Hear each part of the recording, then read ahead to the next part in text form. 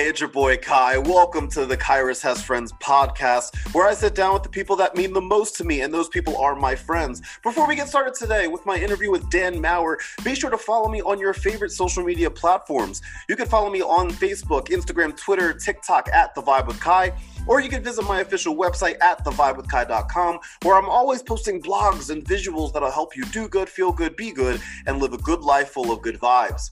You can also visit thevibewithkai.com to get your official Vibe with Kai gear. Get your hats, get your t-shirts, get your hoodies. Kick off 2021 in style and with good vibe gear.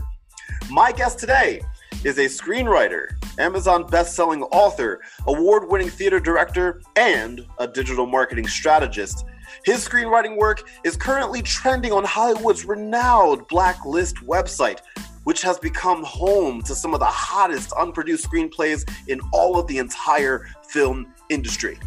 His scripts have received praise in prestigious competitions, including being named finalists in the Austin Film Festival and the Page International Screenwriting Awards. Today, my friends, Dan and I will be talking about Marvel's WandaVision, the newest entry into the Marvel Cinematic Universe. Dan believes that this show is a flop. I think that he is dead wrong. We'll debate that and so much more on the Kyrus Has Friends podcast. Please note that this podcast episode features WandaVision spoilers and MCU spoilers. So if you're not caught up on the show on everything MCU, this is your warning. Turn the podcast off right now. With that said, enjoy my interview with the one and only Dan Maurer.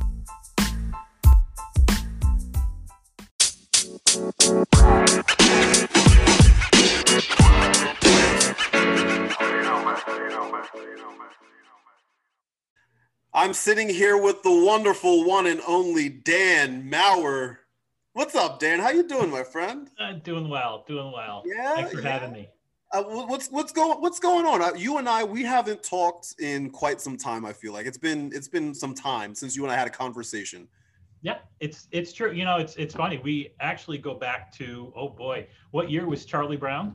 Ooh, I think that was our first Charlie show Brown together. had to be like 2005, 2006. Yeah, something like that. I mean, like, Yeah. what were you like in high school in those days? I just graduated high school, and I graduated high school in 2005, and you know what? This was the first show. Charlie Brown was the first show I did after I graduated. I believe it was I think it was January 2006.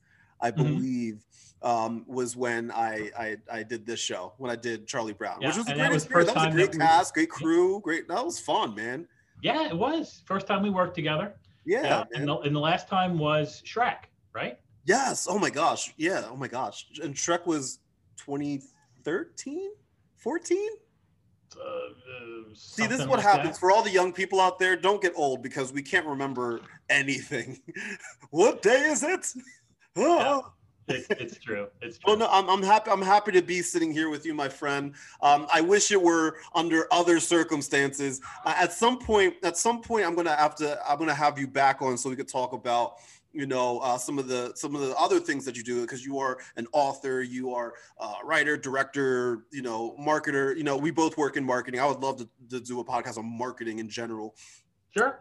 Well, at some point we'll do that. But alas, there are more important things that we need to discuss.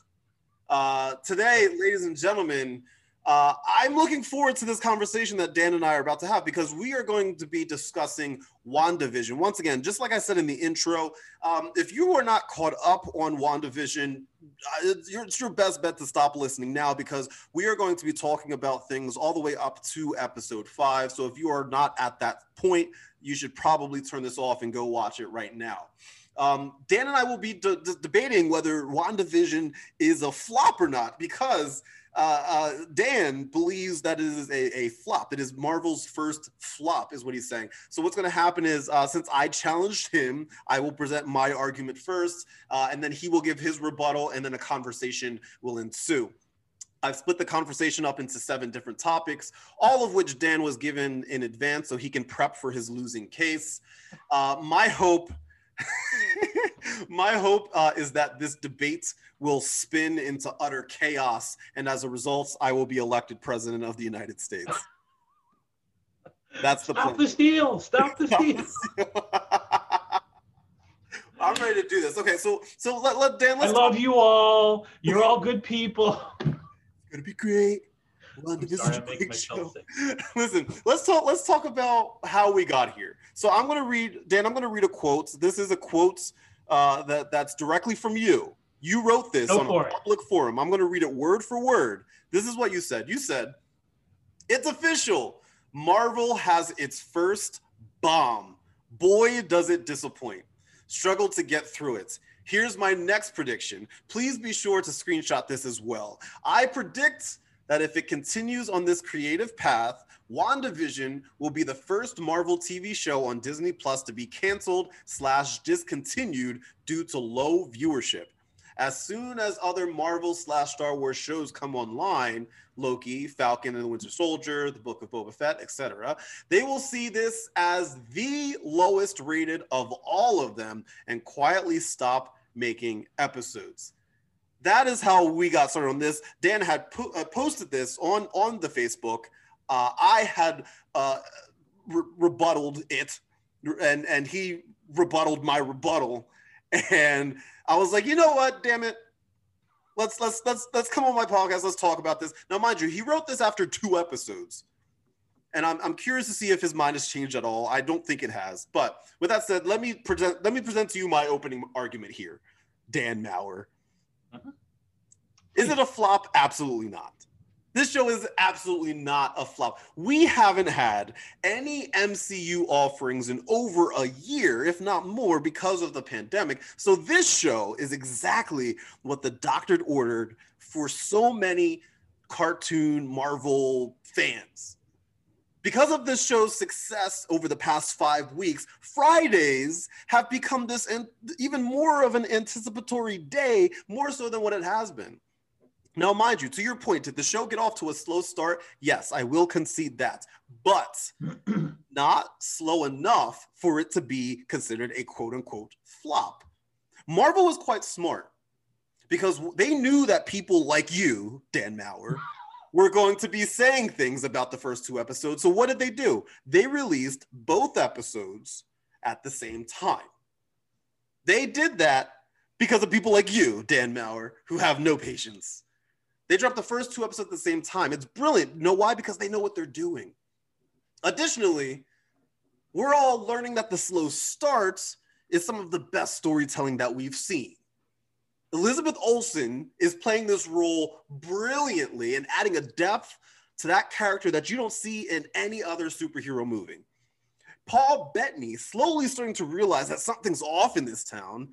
It's so gorgeous to watch. The acting, the mystique in this show is far, to my opinion, far superior to The Mandalorian, which is a show that I love. I thought the second season of The Mandalorian was fantastic. Now, according to Parrot Analytics, and yes, I did my damn research. According to Parrot Analytics, they said, and I quote, "Comparing the first 4 days of availability, WandaVision is not living up to the incredible demand precedent set by The Mandalorian. Per Parrot's data, but is nevertheless performing strongly in the top 0.2% of shows in the United States and around the world." They continue and say, on their respective launches, WandaVision was actually 24.5% more in demand in the United States than The Mandalorian was, per Parrot, though the streamer did boast more subscribers at the time than of the former's premiere. Demand for The Mandalorian grew significantly day over day following the release of episode 1, while demand for WandaVision has flatlined / slightly declined after the first 2 episodes were launched on January 15th. Parrot Analytics expect demand for WandaVision to grow again after the release of new episodes. But at this point, it doesn't look like it will catch The Mandalorian anytime soon. With that said, none of that information points it to being a flop. And as the story unfolds over the next couple of weeks and the major buzz surrounding these surprise characters and returning characters and all of this and the unfolding of the story, there is no way that this show is a flop. Dan Maurer, I yield my time. Well, Kyrus, I'd like to agree with you, but then I'd be wrong. Okay, this is let's sort of level set here for a moment. and bring your audience up to speed a little bit. Mm-hmm. For those who may not know me, I am a Marvel fan. I've seen all the Marvel movies. I think Kevin Feige is a god. He is by far, probably now rivals Steven Spielberg as one of the most that's successful. A big statement.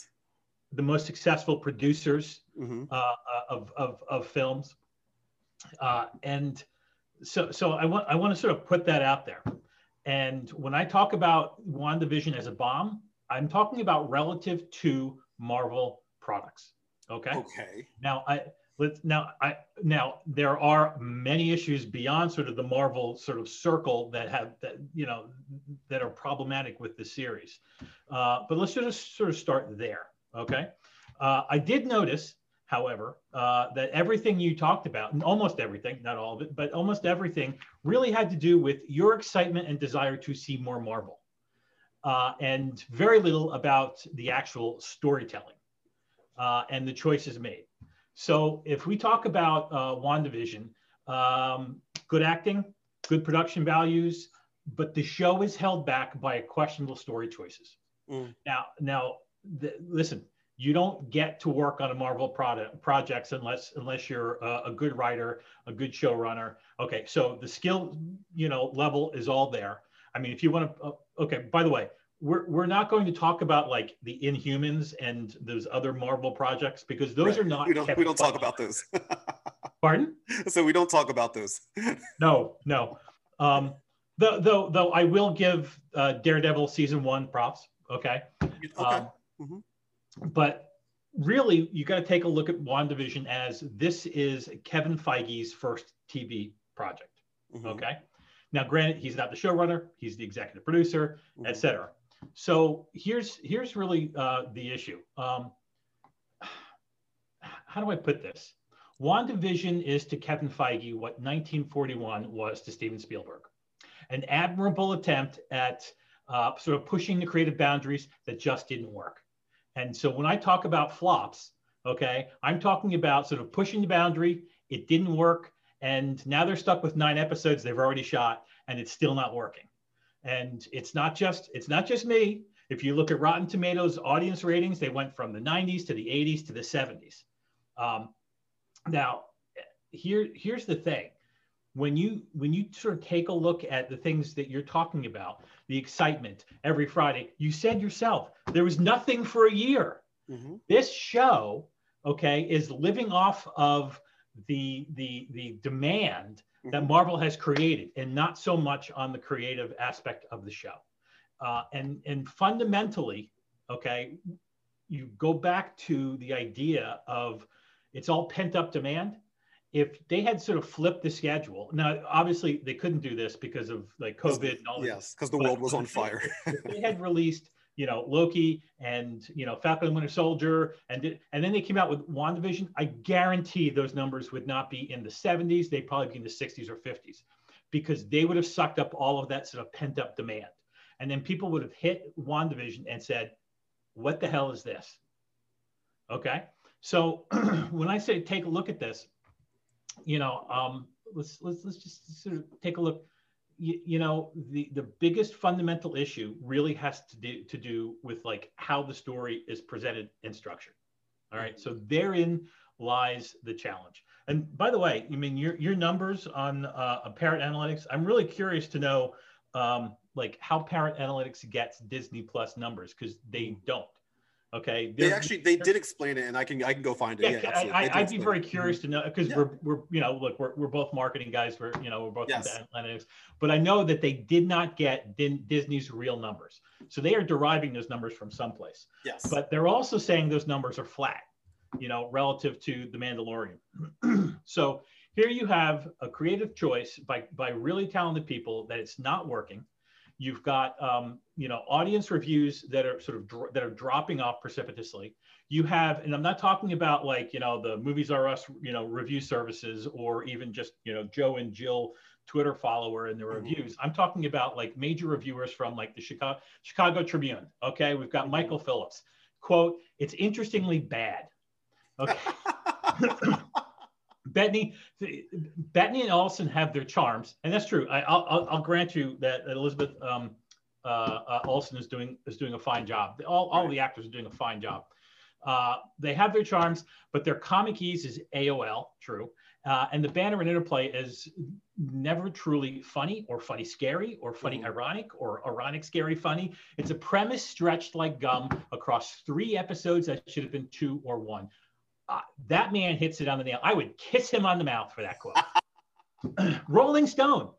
It is Alan Seiple from Rolling Stone. It's a big risk. You may grow impatient for the actual story to reveal itself. Come on, dude. It took 90 minutes to really start this story, which honestly, after about 10 minutes, I said, my wife and I turned to each other and said, yeah, okay, this is what's happening. Now we just got to wait. 90 minutes, 3 weeks. This is like painful. So WandaVision shares a problem with all of these defunct Defender, adjacent shows. Some inspired moments start to lose their effectiveness because they're less story than there is time to fill. So they're all saying the same thing. New York Times, odd does not by itself equal good. The eccentricities of WandaVision are mostly just weighing itself down. It feels as if it's still waiting for the real show to get started, even with half-hour episodes. That's a long time to wait. Moment by moment, the show's execution of its premise is less fun for the viewer than it evidently was for the creatives. That is on the nose. So fundamentally, okay, so here's what we have here. Okay, we have a pent-up demand. They release WandaVision. And by the way, I'm not a fan of the week to week. I prefer binging. However, I agree with you that they needed to go week to week. Okay. Because of the pent up demand and the lack of content. Disney Plus does not have enough new content in the Marvel and Star Wars universe. So they have to go week to week. Okay. Which kind of plays into the challenge of this show because they're stretching too little story out over too many episodes. So it frustrates people even more. So, this is part of the problem. So fundamentally, you've got a show that the story really doesn't get going until the end of 3, beginning of 4. Okay. And for those first 3 episodes, we are literally just watching reruns, parodies, yes, okay, that are falling flat with the humor of the Dick Van Dyke Show, of Bewitched, of help me, I'm getting stuck. You talk about like the sitcom that's called Brady Bunch, yeah, absolutely. Was the Brady Bunch. Okay, I don't know about you because I'm a little older, but I grew up watching reruns of these things back in the 60s and 70s. Sure. They weren't good then. I don't want to watch them again. So now, okay, and here's the thing. The story, the real story, okay, that you can derive within the first 10 minutes really still doesn't get started until about 4 when they go, oh, okay, we can peek behind the curtain now and see what this is about. All right, so now we've got 3 weeks, 90 minutes where we're like sitting around waiting for the story to begin. So I'm telling you, this is why it's going from 90 to 80 to 70, because people are frustrated. And this is why the show is problematic. There's another reason structurally, okay? When you talk about TV series or you talk about movies, and it's in both, okay? Up front in that pilot episode, you really need to define for the audience who is this about? What is this about? And what's the promise of the show? And they are effectively what's sometimes referred to as hiding the football, okay? They're showing you something else instead. And you're like, wait, what? Okay, I'll give it a few minutes. Now I'll give it an episode. Now I've given it 2 episodes. And this is why they released 2 episodes at the same time, because nobody was coming back after that first episode because they wouldn't have understood. There were not enough clues, okay, in the first episode to say, oh, there's something behind the curtain. You know what I'm saying? So first, the numbers are just pent up demand. They're not real. Okay. As soon as you have something better to watch, you're going to go watch it in terms of Marvel content. Second, structurally, they made choices that are really difficult for not just, non-Marvel fans, but for Marvel fans to really engage with. Because if you really say to yourself, what is this series about? Okay, or who is it about? It's clearly about Wanda, because spoiler alert, we know Vision's dead, right? And yet, and yet we're just watching her go through the motions of these three sitcoms. And so it becomes really difficult to say, how am I emotionally invested in what's supposed to go on? I'm going to give you an example. Mm-hmm. Okay. Were you a Game of Thrones fan? Yes, very much so. Okay. All right. So you remember the pilot episode. I do. Remember the pilot episode where they introduce Ed Stark and his family, and they find the direwolf puppies, and the king comes and he says to Ed Stark, I want you to be my hand. I want you to be the hand of the king. Okay. And you see all of the intrigue within that visit to Ed Stark's castle, kind of, okay, what's in store for him. So in that one episode, I know who to relate to. I have a sense for this is the story, and it's kicked off. I don't know where it's going, but it's going to be good. Now imagine if the first 3 episodes of Game of Thrones were about the farrier, the miller, a farmer, and Ed Stark just sort of like pops in occasionally. And only by the end of episode 4 does the king show up. And then he doesn't tell Ed Stark that he wants to be, the hand of the king. He says, Ned, I have something in mind for you, but I'll tell you later. Can you imagine how little people would watch that show? That is exactly what WandaVision is doing to its audience. It's painful. Let me tell you this. Let me tell you this. So, Kyrus, my good friend, yes, you invite me on this podcast, and we were talking, and I said I'm a kind of guy who likes to prepare. Yes. So what did I do? I said I'm going to try to go back and rewatch those episodes. Okay. I turned on the first episode on my iPad, and I was like, oh God, this is like passing a kidney stone. If I have to watch Dick Van Dyke have dinner with his boss again, I'm going to lose it. So here's the thing. That's the problem with the show. I believe that's why the numbers are as high as you're suggesting that they are. I do believe, as far as just to sort of wrap up this portion, that for a Kevin Feige Marvel project, this is a big miss. Call it a bomb, call it a flop, call it a big miss. It is the 1941 of his career. Well, that's all we have time for, folks. I give in. Dan Maurer is right. I am wrong. Good night, everybody. Kidding. That's very, you know what? I'm glad you prepared, Dan. That was a very good speech. I'm sure you practiced it in the mirror this morning. That was very nice. However, half of your argument was based off of hypotheticals. Oh, but what if it came out after this? But what if this? What if that? Dan, it didn't. This is the reality of where it is right now. Do movies and TV shows find success based off of the time periods that they're released in, or whatever's happening in pop culture or in the world right then and there? 100%. There are movies that are being released right now on Netflix and stuff. Why? Because they don't have anything else. They're finding movies that were filmed 2 years ago, and they're releasing it as if it's brand new because there was nothing else that they had in the docket. Now, are you suggesting that WandaVision is the Tiger King of Marvel? Is that, but here's the thing. Here's the thing. Whether you like Tiger King or not, was it a flop? It was not.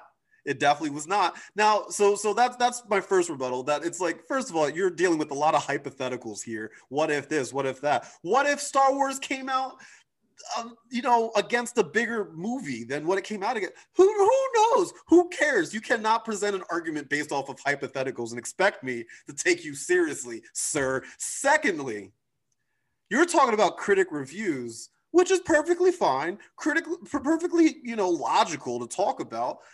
And you keep mentioning Rotten Tomatoes, right? Yeah. What is the Rotten Tomatoes critic score right now? Okay. So beware, because if you dig down into the Rotten Tomato critic score, there's a lot of Billy Joe and Bobby Sue's, movie reviews that are listed with those critic scores. And there's none in the average audience score. There's none. Well, that's the point. Okay, so okay, but you were basing your entire argument off, like most of your argument off of it. So there's the audience, okay, yes. And then there are real legitimate critics. And when I say real legitimate, I'm talking about New York Times, Chicago. So what you're saying is that you're picking and choosing which statistics you want to choose from in order to make your argument seem more important. Am I correct there? No, what I'm doing is I'm looking at the numbers, and then I'm digging down deeper into the numbers. Okay. And I'm saying, okay, this is what this kind of number is. Right. This is, and then let's take a look at that 90-something%. 93. What is it? 93%. Okay, 93% on the critic score. Who are those critics? Okay, I'm not going to take that at face value. I'm going to drill down. You're going to like, well, how could you not take their, like, is Rotten Tomatoes a credible source? I think parts of it are credible sources. The parts that support your argument? No. What I'm saying is you have to know how to interpret the numbers. All right. So if the audience score is, look, this is just the general audience. I got you. Yeah. Okay. But if you're saying this is the critic score, then what's the definition of a critic? Because we know the general audience. I mean, oh my God. What's the definition of Dan, a real you're reaching here. Critic? You're reaching here. Have you seen some of these services? Have you ever wondered how a really bad movie can come out with a trailer that says best movie of the year, and it's a quote, and it's like, like Movies R Us review service. Okay. How can you sit here and not think the same thing about quote unquote average audience score? You're saying that the average audience score is more credible. Now, don't get me wrong. This is not me sticking up for Rotten Tomatoes, because I do think that Rotten Tomatoes is a flawed service. I'm not going to lie. I do think that. So I'm not going to debate you there. However, I think that we can't just pick and choose which ones we decide to be support our argument or not. I'm not picking and choosing. I'm interpreting the data. Okay. But by understanding what's in each bucket. Okay, all right, I understand. And just so you know, so I understand that you're interpreting that as picking and choosing because you don't like the numbers, but you're picking and choosing because you don't like the numbers either. Now, so so you asked earlier about Parrot Analytics, and so I'm curious. Yeah, so they said Parrot Analytics audience attention measurement system captures an audience behavior data set. The company sifts through social media, fan ratings, and piracy data to represent audience demand, which reflects the desire and engagement expressed for a title within the market. While that can skew the data in favor of a title on a platform with a significantly smaller reach than its rivals, but with the vocal online fans, it does help to quantify the intangible buzz element of a series. Okay, so it's really a measurement of buzz. Correct. It's not a measurement of quality. It's not a measurement. Right, I do want to ask this though. So could a bad movie not be a flop? Could a bad movie not be a flop? Theoretically. I mean, anything's possible. So it's fair to say. So it's fair to say that because you went through all of the storytelling things, which we'll get to, and the casting and all of that, that you don't like about it, that is painful to you. But at no point did you like. Is it a flop? No. Okay. Well, here let's do this. Let's do this. So my points are on the story. Okay, It's not about why I don't like it. It's about why the audience numbers are going from 90 to 80 to 70. And okay. And I'm telling you, it's going even lower. By the way, do we know yet when Falcon and Winter Soldier are coming? Is that the March. Next one? Yeah, it's gonna premiere 2 weeks after WandaVision is finished. And do you know? Have they said yet? Like what day of the week it's going to get released? I don't believe so. I'm not sure. Okay. I haven't heard anything. You watch. They're going to try to put that in front of WandaVision. Now, why would they do that if WandaVision was... To put it in front of WandaVision? How so? Okay. the stronger show goes first. It's the lead-in. So they want so if I'm Kevin Feige and I'm looking at the numbers that nobody else can see except Disney, and I'm watching my numbers go like this, okay, on WandaVision, right? I'm putting Winter Soldier. I'm gonna move. Maybe hold on. So what you're suggesting is that what you're saying is that there's a chance. What time? I'm sorry. What time are they releasing this? I'm a little behind because I watch it in the evenings, and then they release it. They release it at Eastern time at 3 a.m. Okay, so it's 3 a.m. because there was another time, right? It was all 3 a.m. Eastern time, so it's midnight on the West Coast. Okay, so I withdraw the statement because if it were television and timed and they were releasing at a certain time, they would have done Winter Soldier as a lead-in. Right. Because everybody would want to come see Winter Soldier and they'll stay for one. Right. And let the record show, for those of you that aren't familiar, obviously because of the pandemic, the timeline of a couple different things kind of got thrown off. I believe I read online, and I'm not sure how true it is because the internet sometimes lies, I believe, who'd have thunk? I believe that WandaVision actually wasn't supposed to be the first show out of the gates. I believe it was actually supposed to be, TV show wise, it was supposed to be Winter Soldier and Falcon. But for whatever reason, they put WandaVision first. And then Falcon Winter Soldier. I want to get into something that we talked about, that we kind of alluded to. I want to talk about binging versus weekly releases, right? I know that you said you are a fan of binging shows. I am too. I'm a big fan of binging shows. I don't think that releasing all of the episodes are for every show. I think that shows like this, Mandalorian, Flight Attendant, Handmaid's Tale, those type of shows which release on a weekly basis, and obviously all the network shows, but we're going to take network out of this.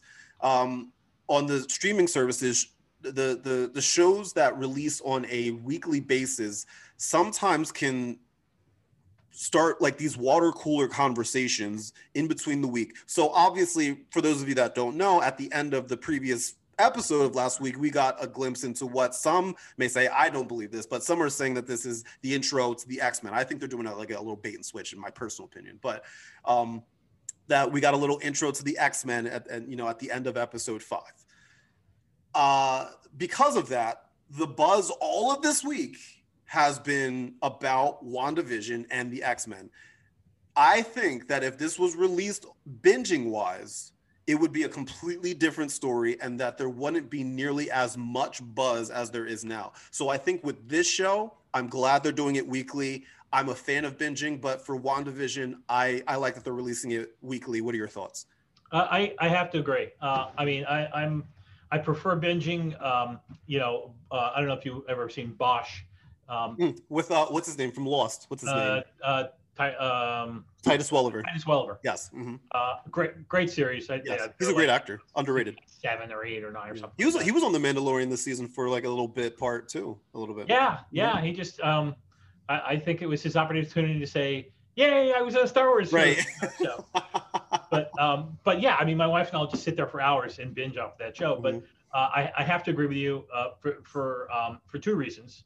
One was the one that you mentioned, which is there are certain types of shows that need that kind of help, yes, or can generate that kind of buzz, over time. But the other one was they don't have enough content. They really, if they release, you're talking about Disney Plus does not Disney have Plus. Enough. Yes. Mm-hmm. Disney Plus doesn't have enough content. So if they had released WandaVision all 9 episodes, then boom. I would have. I probably, to be honest, if they released it all at once, I probably would have watched it all within one day. Because mainly because like I work in social media, right? So like I'm on social media all day. So whenever WandaVision comes out, I actually have to wake up early and watch it before I go into work. Otherwise, it's going to be spoiled like that for me because I'm literally on social media all day. And like just the little clues of what's trending will easily spoil things for me. So I have to watch it beforehand. That's how I was with Game of Thrones as well. I had to watch it Sunday night.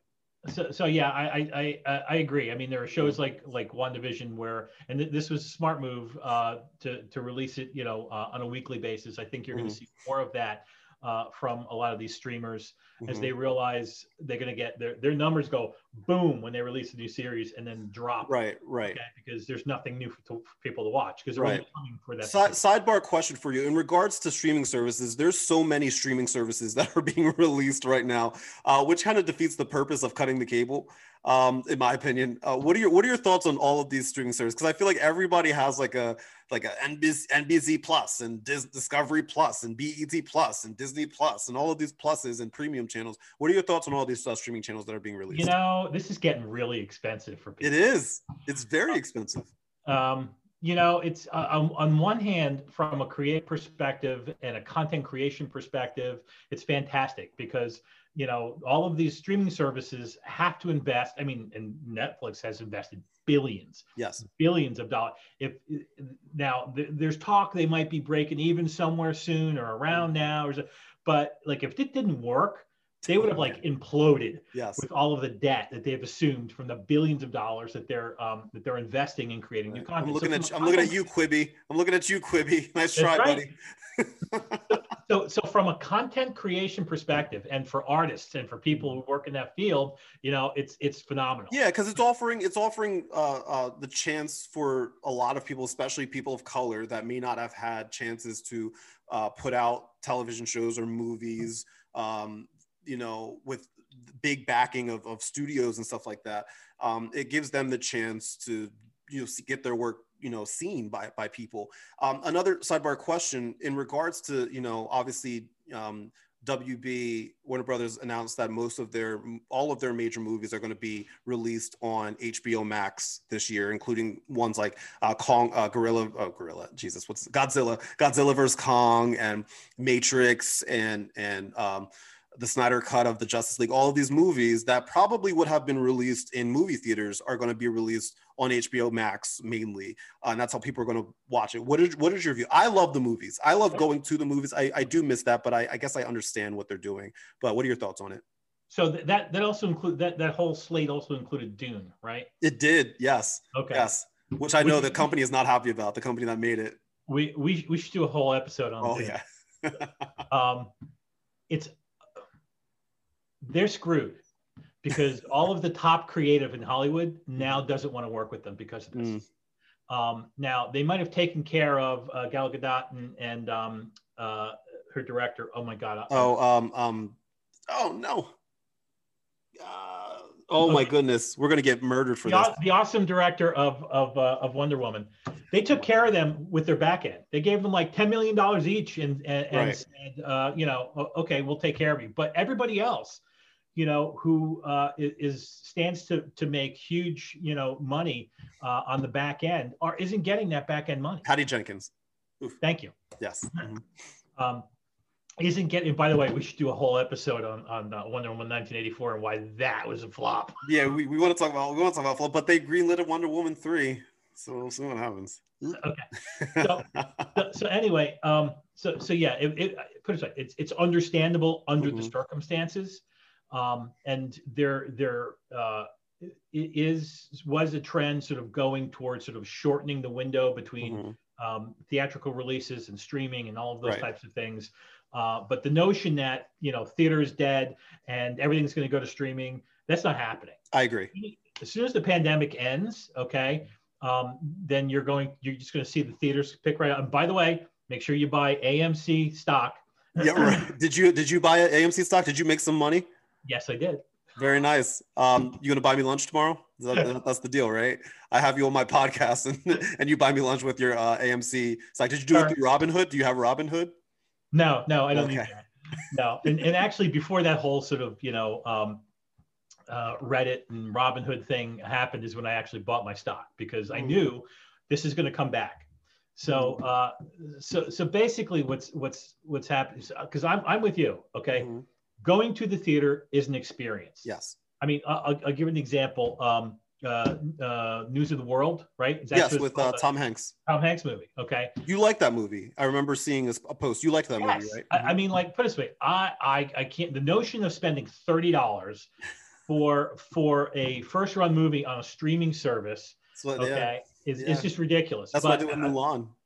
I waited on Mulan. Thank God I waited on Mulan. Yeah. Right? But I said, it's Tom Hanks. Yeah. It's Tom Hanks. Yeah. So we sprung for the money, right?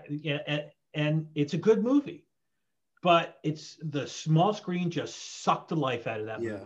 Yeah. All of those big John Ford Vista type shots just died. Yes. Now they fell flat. And I know if I was sitting in the movie theater beside my friend Kai, you would appreciate it going, more. Wow. Absolutely, especially with the surround sound. And then my favorite part of going to the movies is not even necessarily just like the screen and the sound. I like the people. Like when I went to go see Avengers Endgame and like hearing people scream and cheer, like all of these superheroes on, nothing beats that feeling. Nothing beats that feeling. Spoiler alert: when Tony dies, right? Like the person I went with, my friend Mike, we were sitting there, and then when the camera pans away and it shows that Tony, has the Infinity Stones. My friend Mike, he just grabbed my leg and he like audibly gasped, and like the whole audience is like, "Woo, yeah!" And then like it was as if we were at like a sporting event. It was crazy, and I miss that so much. The last movie I saw at the movie theater was what's her face, Harley Quinn. Okay. That's the last movie I like Harley Quinn. I like that. I like her. I like that character. The movie was just a little miss for me, but yeah. So you wish it was a different movie that was your last movie in the theater.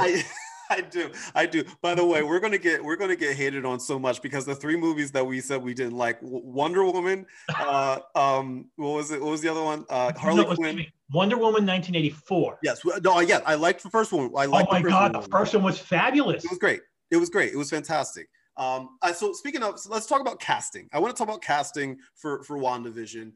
So I actually broke this down into 3 tiers of the people that I like here in the show. Tier 1, these are my favorite actors on the show. Obviously, Elizabeth Olsen, Paul Bettany. I think that with the material that they're given for a superhero. Yes, sure. Because like I think that like it could have easily been after school special cheese fest kind of stuff. And I don't get that. Like they are taking this very seriously, I feel. Like with the stuff that they're given. I feel like Paul Bettany and Elizabeth Olsen are taking this very seriously. And you're gonna get mad at me for this. I'm about to say something that's gonna piss you off. Are you ready? I'm ready. Elizabeth Olsen is going to get an Emmy nomination and a Golden Globe. She might. Mm-hmm. I mean, given how weird the Emmys and the Golden Globes are sometimes, especially when they want to get ratings at ceremonies, I think that they're going to get an Emmy nod. Mainly because I think it's a beautifully acted performance. And if Mandalorian can get some love, I think that this show will get some love too. Yeah, I have to agree with you that Bettany and Olsen are doing a really good job, especially Olsen.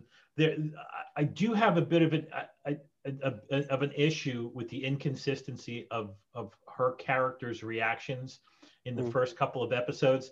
I don't think it's her. I think it's the way it's written, because you'll notice like when those creepy things happen, right? That sort of breaks the sitcom wall. Right. In the first couple of episodes, she's like, "Oh my goodness, I don't know what's going on," and then by episode 3, she knows exactly what's going on. Have you noticed this?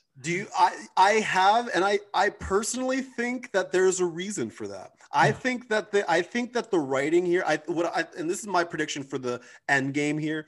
Whatever happens at the end, I think that everything that we saw happened for a reason. And it'll be explained, and it's going to make sense, and it's going to make us appreciate those quote unquote boring first 2 episodes. I think it's going to make us appreciate it even more, because like we don't know if there's clues. There might have been, there might be something staring us in the face right now, and that's what I feel is exciting about this show. The fact that we don't know that, I don't feel like the MacGuffin or the football always has to be like right in your face. I think that sometimes the mystery behind it is just as intriguing, if not better, if it's used correctly. I agree that there's probably things hidden in these early episodes. But for me, it's like It's not about a MacGuffin or a football. It's Mhm. about a story where you care about the character, and Mhm. I do not care about them. And fundamentally, it's the Wow. way he's presenting. Okay. Put it this way: if and we'll probably get to this. Yeah. I've seen the movies. I know Yeah. the characters. Yes. Okay. So can you imagine somebody walking in now and sort of like, who? I'm sorry. Absolutely. Yeah. And that's actually that's the one critique that I have, which we'll definitely get into. So let's talk, that's tier one. Let's talk about tier two. Yeah. Catherine Hahn, and Teyana Paris. Teyana is who plays Monica Rambeau. Those are my tier two actors there. I think I've always loved Catherine Hahn. I've always thought that she was an underrated actress in general. So it's nice to see her get her flowers, I think, in this show. Bad Moms, right? What's up? She did Bad Moms, right? Which Bad Moms. that movie? Isn't there's a movie called Oh, Bad? yeah. Oh, she was in that. That's right. Yes. Okay. Yes. And she was like the over the top drinking, Yes. Yes, I do remember that movie. Yes, I forgot she was in that. No, She was great. I think she's great, but you'll notice she's forced to overact her part in every single episode. Yes, but I think that's on purpose. I think that is so on purpose. I know it. I know it's on purpose, but I feel bad for her. Look, Don't feel bad for her. She made more money making one episode of this than both of us combined for our lifetime. She'll be okay. That's very true. She'll be okay. It's a Marvel movie TV show. But here she is, this talented, actor, and she's like, okay, overact, please. It's like again and again and again. Dan, let me tell you something right now. If somebody gave me $1 million and said overact, sorry, sir. What do you want me to do? What do you want me to say? Give me the script. Let's go. I'm ready. I would like to believe she got $1 million, but I'm pretty sure it's not. Yeah, well, still, she got her money. Now, also, Bethany probably got $1 million. Oh, well, without a doubt. Teyana Paris, I like her. She is tier two for me, but she's like borderline tier two, tier three, only because I'm on the fence about some of the choices that she has made as an actress. I'm curious because I know she's going to be used further past this TV series because they had already announced that she's going to be in the Captain Marvel sequel along with Miss Marvel. And we can also do another episode about Captain Marvel as well one day. But Teyana Paris, what are your thoughts on Miss Monica Rambeau? I think she's doing as well as she can with the material she has. Mm-hmm. The character. Okay, it also goes back to like, whose story is this? Right. Okay, because they're all over the place. Wait, which perspective? What is the perspective here? Yeah, sure. Right, and it's certainly not Monica Rambeau. So okay, so she already has a secondary or tertiary role depending on which episode she's in, but it's kind of a stereotypical hero role as it's kind of like written. Mm-hmm. You know what I'm saying? So there's not a lot to sort of like really sink your teeth into as yet. Mm-hmm. Now they're obviously trying to set up a few things, her mother's history and right. Marvel and all those things. So we'll see where the sort of the role takes her. Yes. But I can't really fault her for the choices given the circumstances. That's fair. I agree with you there. Tier three. This is what I call my redemption tier. I got to give some love to Kat Dennings, who's playing Darcy, because I remember when the original Thors came out, the first Thor and then Thor: The Dark World, the movie we do not talk about. She was. I liked that movie. What people okay, about? All right. You know what? This podcast is. Oh, you liked Dark. Get out of here. I don't rank it very high in the Marvel universe, but okay, it was better than WandaVision. That is incorrect. What are you drinking tonight? Because I want some of this vodka. I think so thoughts on Thor: Dark World aside, if there's one thing that I remember people hating on it was Kat Dennings' character. I liked her character a lot. I thought that she added some like levity to a movie that was taking itself way too seriously. And I thought she added some levity to it, and some people found her annoying. I thought that she was great. And so she comes in here to this show. We see this character who was kind of like on the bottom tier of memorable characters in the MCU, and now I think she's doing a fantastic job.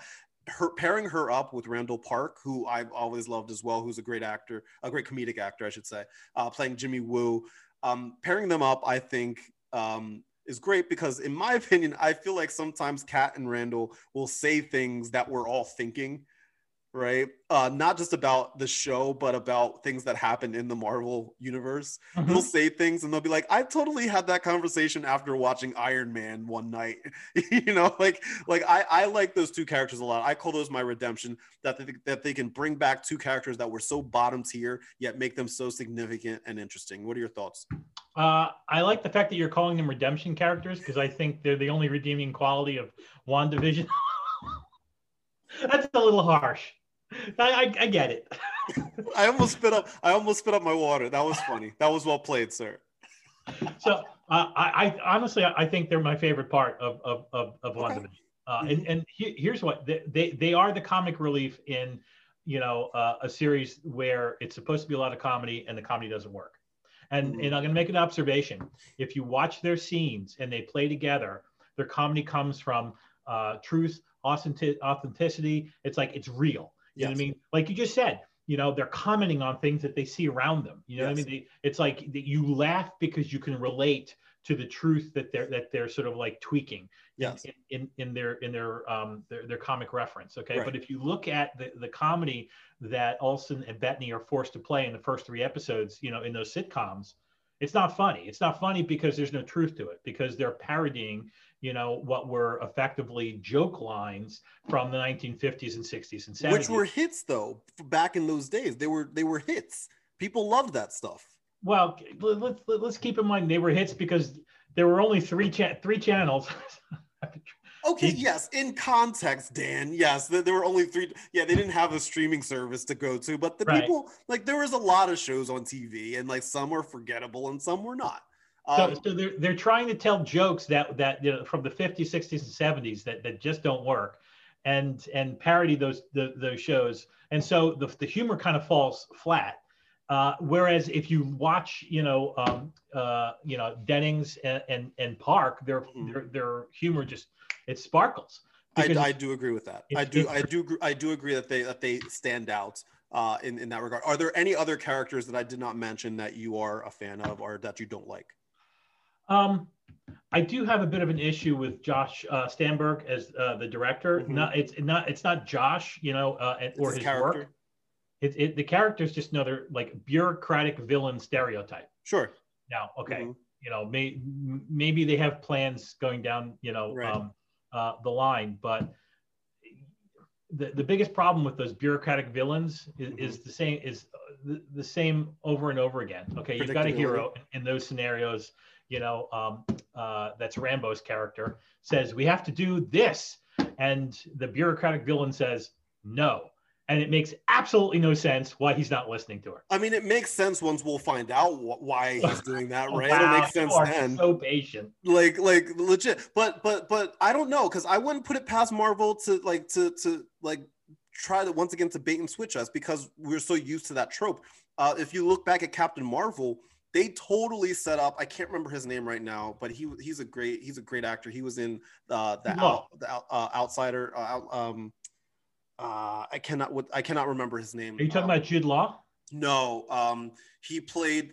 He was a Skrull. So come to find, he was a Skrull, but he played like the bureaucratic white guy, villain guy. And you went the whole time thinking that he was the bad guy, but come to find out, he was not the bad guy at all. In fact, he was trying to. His motivations were completely, different than what we thought. So I would not put it past, and that's one of the things I liked about Captain Marvel. I know Captain Marvel gets shit on a lot, but I did like that. I like that movie. Yeah, it gets shit on a lot, which I don't understand.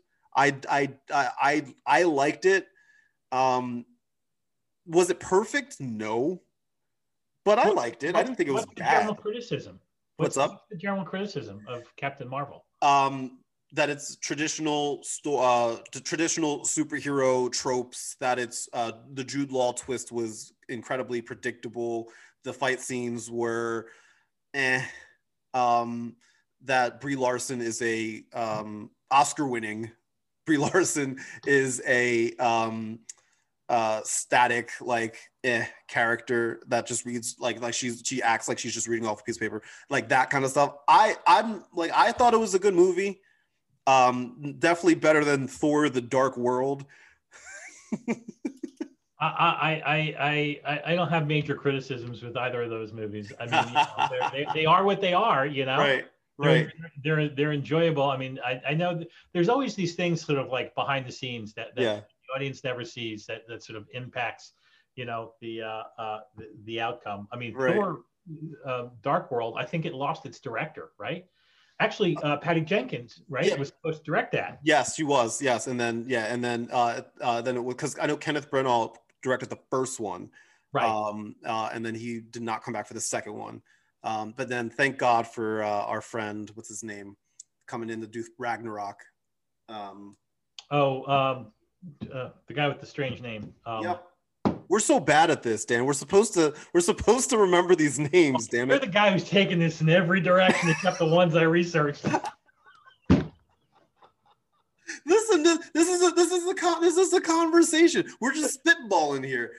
So let's talk about. This is what I do want to talk about. I want to talk about storytelling, because storytelling is a big factor here. This is something that you ranted about in your opening speech. You ranted about it. I want you to lead this one off. Tell me what's on your mind, storytelling wise. Regarding WandaVision or just generally? WandaVision. Well, I pretty much nailed it, in my opening statement, which is it doesn't, you are expected to wait for the real story to kick in an hour and a half to almost 2 hours into this series. And that's like, 3+ weeks. Right. That ultimately, there's no true singular perspective that says this is who the story's about. You assume it's Wanda, right? But you're all over the place. But more importantly, you never really see things from Wanda's perspective, because the real story hasn't started yet until she comes out of the bubble, so to speak. Mm-hmm. Okay, which, by the way, I think it was a nice scene when she effectively a flick of the wrist and all of the laser pointers point toward. Well, she's the most powerful Avenger. Of course, she can do that. She can do whatever she wants. Is that true, or is Captain Marvel the most powerful? I say Wanda is the most powerful Avenger. Okay, I'll take your word for it, but only then. I mean, and by the way, that was predictable. Okay, saw that coming 10 minutes into episode 1. Just had to wait until episode 4. That she's going to walk out of the. That this is all one big bubble. Oh, sure. That there's something behind the curtain. That she's a big part of it, et cetera, et cetera, et cetera. So. That's because you're so smart, Dan, and you've written stuff and you've seen all of the movies and you know what's coming. But for some people, this was a genuine oh, interesting. You're just on a tier above everybody else, Dan Maurer. I'm not. I'm just impatient when other people break, sort of break with the fundamental conventions of story theories, what I'll call it. Right. Okay. So I'm glad you brought up the word patience, because I think it's clear that I have a lot more patience. Oh, yes, you do. I do, and to be honest, I've always been that way, with TV shows, especially and movies, where I will never judge a movie or TV show without knowing the full story. Now, I'm not talking about if it's a show that takes place over 10 seasons. If I usually after a season, we'll get an idea of whether we actually like it or not, or blah blah blah, right? Mm-hmm. But if I'm reading a book or if I'm watching a movie, I'm not going to just get up and walk out a quarter of the way through, because I'm not a fan. I'm going to watch it, even if I'm starting off slow. But I'm going to watch it and I'm going to enjoy it, because I feel like sometimes the story writers put this exposition in and they're just stay with us, be patient, because the reward for staying patient is going to be this really extravagant, fun, energetic feeling that like I think that we sometimes overlook because we live in this binging culture where we want everything right now. I want all the answers right now. Right? Some of my favorite movies and TV shows are movies and TV shows that don't answer a damn question. Children of Men, for example. Oh, you're a Lost guy, huh? You know what? I was a Lost guy. 100%. So I have a question. I have a question for you. Absolutely. So whether it's a TV show or a movie, what is it that initially engages you? Okay. In about a story or a singular story or a series. So it's pilot of a series or it's a feature film. Okay, what is it up front that engages you and make you want to sort of sit there and lean forward and want to the first thing I think of is whether Dan Maurer will like it or not. If I know he's not going to like it, right. To why. No, that's a very good question. That's a very good question. The thing that I look for in regards to like I guess we'll talk TV shows in this instance. I like when they set up a story and I know that even though I may not have all of the answers, that it's going to build up to something. Now, with that being said, I am spoiled in the fact that as an MCU fan, I know that something big is coming. I know that there's going to be a payoff of some sort and that it's going to connect into the Marvel Cinematic Universe as a whole, which we all love. So it's easier for me to be patient, with that. Whereas, and we might as well just talk about this now, non-MCU fans, people that just casually walk off the street and be like, oh, I like Elizabeth Olsen. I'm going to watch her TV show. And then they turn it on and they have no idea what's going on. This show is not for them. No. It's not. So for me, it's going to be whether I know that whether I get that feel as to whether me watching this right now is going to pay off in the future. That's why I love psychological thrillers. I love like that kind of suspense, that low-key suspense. I love that kind of stuff because the exposition may be so boring to some people, but then when you get to the end and you realize why they did things the way they did throughout the entire movie, you're like, okay, I appreciate that more. And I'm hopeful that they're going to stick the landing. I'm hopeful. Not a guarantee. If I understand you correctly, it's the story hook that gets you more so than the character. Yeah, I would say so. I think they're one and the same sometimes. Like I feel like if I want to know where that character ends up, or if that character I find that character interesting, then yeah, sure. I think they're the same. They go hand in hand. Yeah, it's interesting because if we actually take a look at WandaVision, like you were saying, from a non-MCU fan's perspective, they have no idea who these characters are. None. They have none. No idea. So if you had, so in other words, you care about the characters because you know who they are and you know their backstory already. Yes. Okay. And you're hooked by the by the concept of the story. Yes. So I'm a little different. Which is, you said, character and story should be one and the same. Yes, ideally they should be. And when they're not, like, all of a sudden I feel uncomfortable. I'm like, wait a second. Like, one is supposed to, like, dovetail with the other. One should create the other. And it all comes down to, for me, like, the character. And when I talk about, like story theory and concept, I go back to, all the way back to Aristotle's Poetics. Which is the fundamental of all sort of storytelling, right? Back to the ancient Greeks, and the whole concept of the search for truth, and the characters kind of like the story is the character's search for truth. Now, in Wanda's case, okay, it's really the truth is going to be how to deal with grief. Okay. Sure, 100%. We do that from 10 minutes into the first episode. Yes. But at the moment, like, put it this way, that didn't like play any role in the way they're structuring the story until what, episode 5, But something. it did though. I feel like it. Only if you had seen all of the movies. Correct. Yes. On. You are 100% correct there. I think if anybody, like if my mom were to turn on WandaVision, she'd be like, "What the hell is this? Who are these people?" Like I'm like that person was hanging out with Black Panther.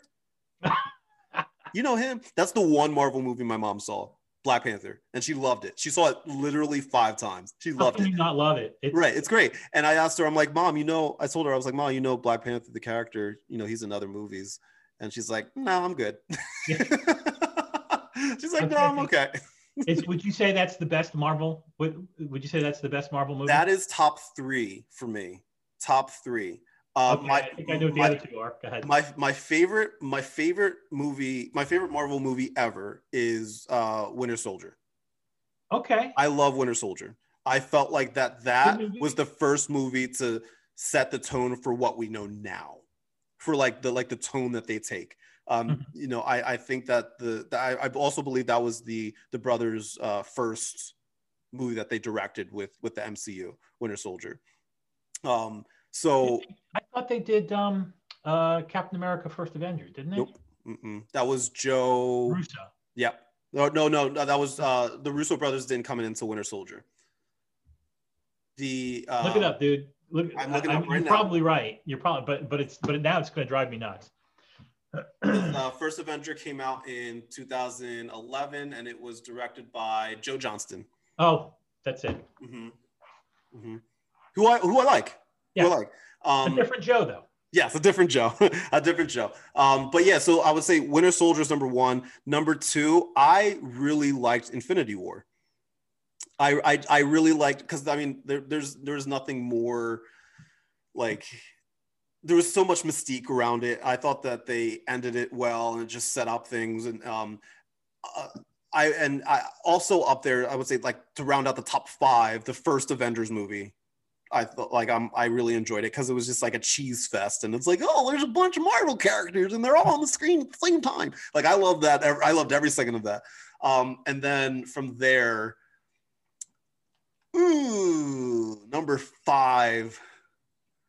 This is where it might change from day to day. To be completely honest, it might change from day to day.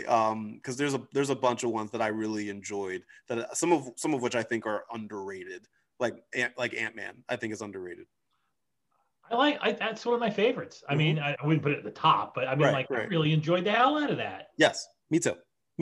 I thought it was nice. I thought it was simple, just to the point. Paul Rudd is adorable. You can't go wrong, in my opinion. Right. Can't go wrong. Speaking of, so we're Marvel fans. You said you've seen all of the Marvel movies. Yeah. I've seen all the Marvel movies. Did you say which one is your favorite? Is that your favorite? Black Panther, is that your favorite? I don't really have a specific favorite, but as I sit here and say, okay, I think you have to put Infinity War and Endgame kind of in its own category, because I think that's fair. It's a 2-parter. Yes. Okay. So let's just put that aside for the moment. Then the next 2 that really kind of like vie for that top spot are Black Panther and Captain America: First Avenger. Okay, I'm just glad you didn't say Dark World. No. And as I'm sort of thinking this through, I mean, Captain America was just so classic, and they kept it in its period. Yes. So smart. But Black Panther created a universe unto itself. Yes. And at the same time, a cast of very real and engaging and complex characters, and played with themes that no other, Marvel film dared to go to and explore in a single movie. Yes. Especially one of the reasons why I think that movie stands out is because it has my favorite quote unquote villain in it. I thought that Michael B. Jordan played that so well, because that's one of the very few times that I can look at a villain. I'm going to keep putting that in quotes. I'm going to look at a villain and say, I get it. Yeah. I get it. I understand. Yeah. I don't agree with how you're going about doing it, but I get it. I get why you're doing it. Well, and I feel for you. that's a reflection of great writing, you know? Yes. It's like the villain never believes that they're the villain. Right.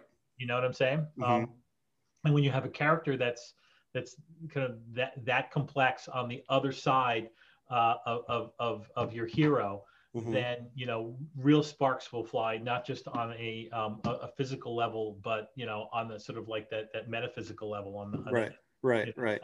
You know, on that sort of story and theme, you know, level. And it's just, so yeah, it's got to be the most accomplished, you know, Marvel movie ever done. When is 2 coming out? So I think it's going to come out in either 2022 or 2023, one of the two. And I'm like, I think the question now is obviously how they're going to handle this, because unfortunately the brilliant actor Chadwick Boseman passed away last year. Rest in peace. He is just brilliant. I've never seen anything. Well, there's only one movie of his that I saw that I was like, ew. And it was a movie called 27 Bridges. I don't know why I saw it, but it was awful. It was like a crime drama or something. Was yeah, and they had to shut down all of the bridges into New York City to find a person that killed a bunch of cops and stuff. It was really bad. It was like really bad. Let me just say, I remember seeing an interview with, you know, remember the great actor Jason Robards. Right? Yes. Yeah. Okay, and an interviewer asked him, "You are such a phenomenal, gifted actor. Why would you do such a bad movie as X?" I forget what movie they called him at. He said, "Well, my kids needed braces." Yeah. You know what I mean? There are just times in life when, you know, as an artist, you got to go, you know what? Yeah. I got to live too.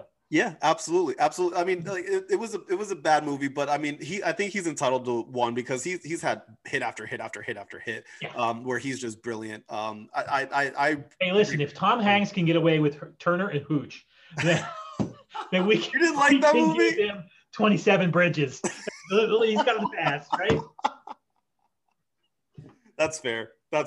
What's sad is that Chadwick Boseman in 27 Bridges was acting amongst some other really good actors that were also just like not used right. Like J.K. Simmons, I believe, was in it as well, and like I can't remember who the woman was in it, but she was pretty popular as well. It was just a really bad movie. But yeah, I'm curious, obviously, in regards to WandaVision, MCU fans, what are you seeing from what you read online? What is the MCU fan reaction to WandaVision's first 5 episodes? I actually don't follow, you know, that type of social media. And in fact, I know there's like a whole kind of like, you know, cottage industry of fans that are like, you know, tweeting and creating videos and, oh, there's a new trailer out. Let's dissect the 3 seconds in the trailer. They do that. And guess what? I watch them. I watch all of them. Do you? Yeah. I mean, no, I don't. I watch like there's one specific one that I watch because I don't mind trailer breakdowns. I mind when they reach. Like what you're mentioning now, like when they reach, like, well, at 0.2 seconds in, you see this bright red flash, and that bright red flash represents the X-Men coming into the Fantastic Four and the blah, blah, blah. Like, no, it's just a red flash. Like they probably forgot to take it out. Like it was no big deal. So I don't really follow those. In fact, I don't even remember seeing a trailer for WandaVision before seeing the first episode. I had heard about it.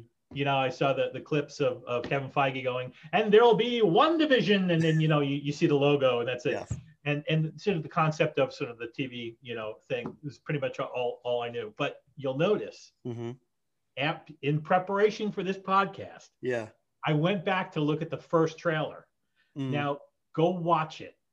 They focus on the real story in the trailer. Not those, like, you know, TV episodes that you're like forced to sit through for you know, 3 or 4 weeks, because they know that wasn't going to sell a damn thing. Tell them the real story. So. I do see your point there. However, they can do that because they're going to, like, if this was in the movie theaters, they would just have our money regardless. This is true. Like, let's be real. Like, they would just have our money. They would just have our money regardless. It would just be this like 3.5-4 hour movie that we're like, oh, cool. It'll be raking in the dough, you know. Critic. We talked a little bit about critic reception. You read off some quotes that you so brilliantly looked up in that regard. What do you think carries more weight, critics or audiences? I think what carries more weight is your friends. Mm. And you know, I know people like to use the term influencers and things like that, but I'm not talking about like, you know, internet influencers, excuse me, or you know, or audience reviews. I'm talking about friends. You know, it's like, you know, so Kyrus said this, or John said that, or you know, or Jeff said this, and then you're like, hey, you know, I respect their opinion, and so therefore, I'm eager to learn more. Right, right. And that I think that's always been the case. I think that's been the case for you know, whether it's books or plays or, you know, musicals or movies. I remember working at Doubleday many years ago when we were publishing the first novel, a thriller by a lawyer by the name of John Grisham called The Firm. Nobody had ever heard of. He's my favorite author, by the way. Oh, is he? Okay. Yep. So, Runaway Jury is my favorite book. So here we are. The book hasn't been released yet. I got copies of the book on my shelf, you know, and my boss comes in and he says, because I'm just an assistant, right? And he hands me a list of the top lawyers, you know, in New York and some other cities, and says, I'm writing them a letter. I want you to send a free copy to every single one of these guys. Okay.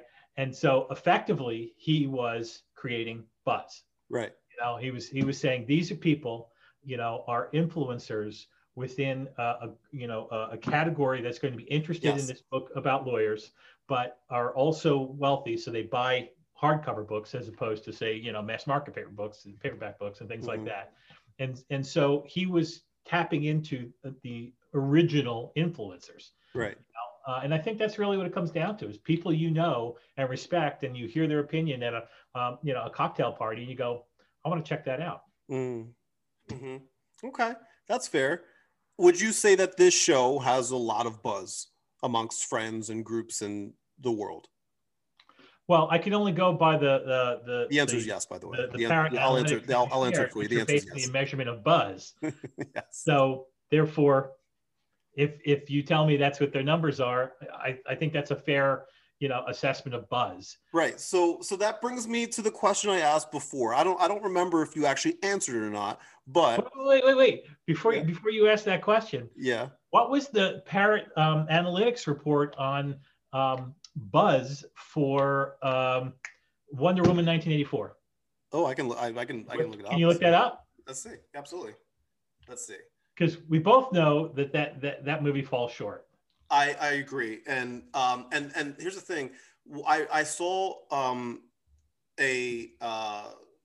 somebody wrote that the only people that didn't like that movie were men. I watched it with my sister. My sister hated it more than I did, and I put that up onto my Facebook just to see what women would say, and like it was majority of the women that responded to my posts, like they said it was just not a good good movie.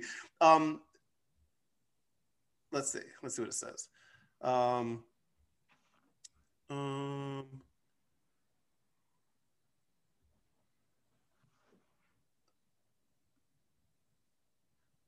I don't think I would have to look. I might have to send this to you. Okay. And I have to look it up and see what they say. Because I will bet you, I'll bet you a beer that the Wonder Woman 1984 buzz numbers from Parrot Analytics, which really represents the buzz on social media, is probably as high or higher than WandaVision. You think so? Yeah. Okay. For a lot of reasons. And the point being this: it doesn't have to be good, you know, or a hit in order to, you know, have a lot of buzz. I suspect that if Parrot Analytics was measuring Donald Trump right now, his buzz would be off the charts. His numbers. I'm sorry, who? Right? I'm sorry, who? Yeah, right. That doesn't ring a bell. Yeah, I might. Let's see. Wonder Woman 1984 saw its Rotten Tomatoes certified ratings stripped and fell to a current rating of 68 fresh from 89% on December 16th to 80% on December 22nd. 2017 was 93% certified fresh. Yeah, it didn't really. I would have to look this up. I'll look it up and I'll send it your way. Interesting that Wonder Woman's only 10 points lower than WandaVision. Oh my God. I can't with you. Oh, yeah. So this is before we go into our closing arguments here. Is there anything that you did some diehard research on that you wanted to put out there to get your incorrect opinion across? I have made my case, my friend. Mm-hmm. Okay. So the question, the final question is WandaVision a flop? This is what I wrote. I wrote the big risks have paid off, and we get a unique view into the MCU we've never had before. And they've done it with 0 fight scenes. None. There have been 0 fight scenes. Oh wait, they had a spat where they floated up to the. They did, yeah, they did. Which actually, I'm not gonna lie, that was probably my least favorite moment in the series so far. That was a little cheesy.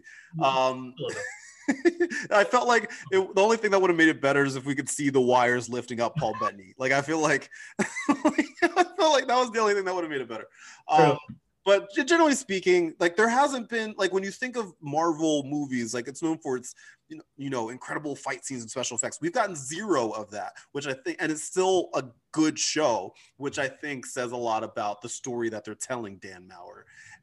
The big question, and this is right now as we're filming this, as we're recording this, we're only up to episode 5. Episode 6 comes out on Friday, on Friday the 12th.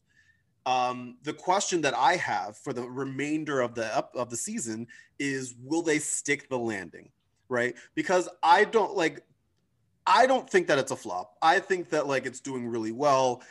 Will it surpass Mandalorian? Of course not. I don't expect it to. But I do think that they put this show first for a reason. When Falcon and Winter Soldier comes out, will it, will that surpass it? Perhaps. When Loki comes out, will that surpass it? Most likely. But this is a key part of it. Just like Iron Man was a key part of it. Every movie since Iron Man has made more money than Iron Man, right? But Iron Man was a very important part of the MCU when it comes to setting up. If you go back and rewatch Iron Man, which I did a couple years ago, it was my first time watching it since it came out. Right? The first one. The first Iron Man. It's okay. It's okay. Compared to what we're used to now, the first Iron Man is okay. It's not a bad movie, but like if they were to introduce the Iron Man character now, it would be a completely different story. Sure. I don't think it would have been as popular as it was. Right? So with that being said, 5 episodes in, is the show a flop? My answer is no. And you want to know how I know it's not a flop, Dan Maurer? Because we just spent an hour and a half talking about it. That's how I know. Name one other show that you and I haven't spoken in years. What brings us together? A TV show. Damn it. There's been a lot of TV shows that have come out since we've met, Dan. Let me just say that the fact that we've not spoken face to face in years, obviously we've connected on social media, but the fact that we haven't spoken in years and can sit here and have a good time talking about the Marvel universe as we have, that's sort of like the definition of friendship. 100%. 100%. That's one of the reasons why I wanted to have you on, because I knew that even though we haven't talked in forever, I know that I could feel comfortable telling you how wrong you are, and you would feel comfortable enough being like, okay, Kai, I did some research. Here are some statistics I'm going to throw at your face, and I'll be like, oh, that is a fact. Can't doubt that. that. Time does not diminish. Except when you're cherry picking stats, you know. No, this has been fun. I really appreciate you having me on. No, Dan, I appreciate it. Listen, I'm hoping that I'm right. I'm hoping that Marvel sticks the landing. I'm hoping that you and I have this conversation again in March, and we're sitting here and we're like, I told you so. I hope you're right as well, because like I said on Facebook, I feel obligated to keep watching it, even though it's like sometimes painful for me, because I feel like, you know, I'm gonna miss something if I don't. Something that I'm going to need to know later for another series. Yes. So I really do hope that you are correct, that they do stick the landing, because it can only get better from here.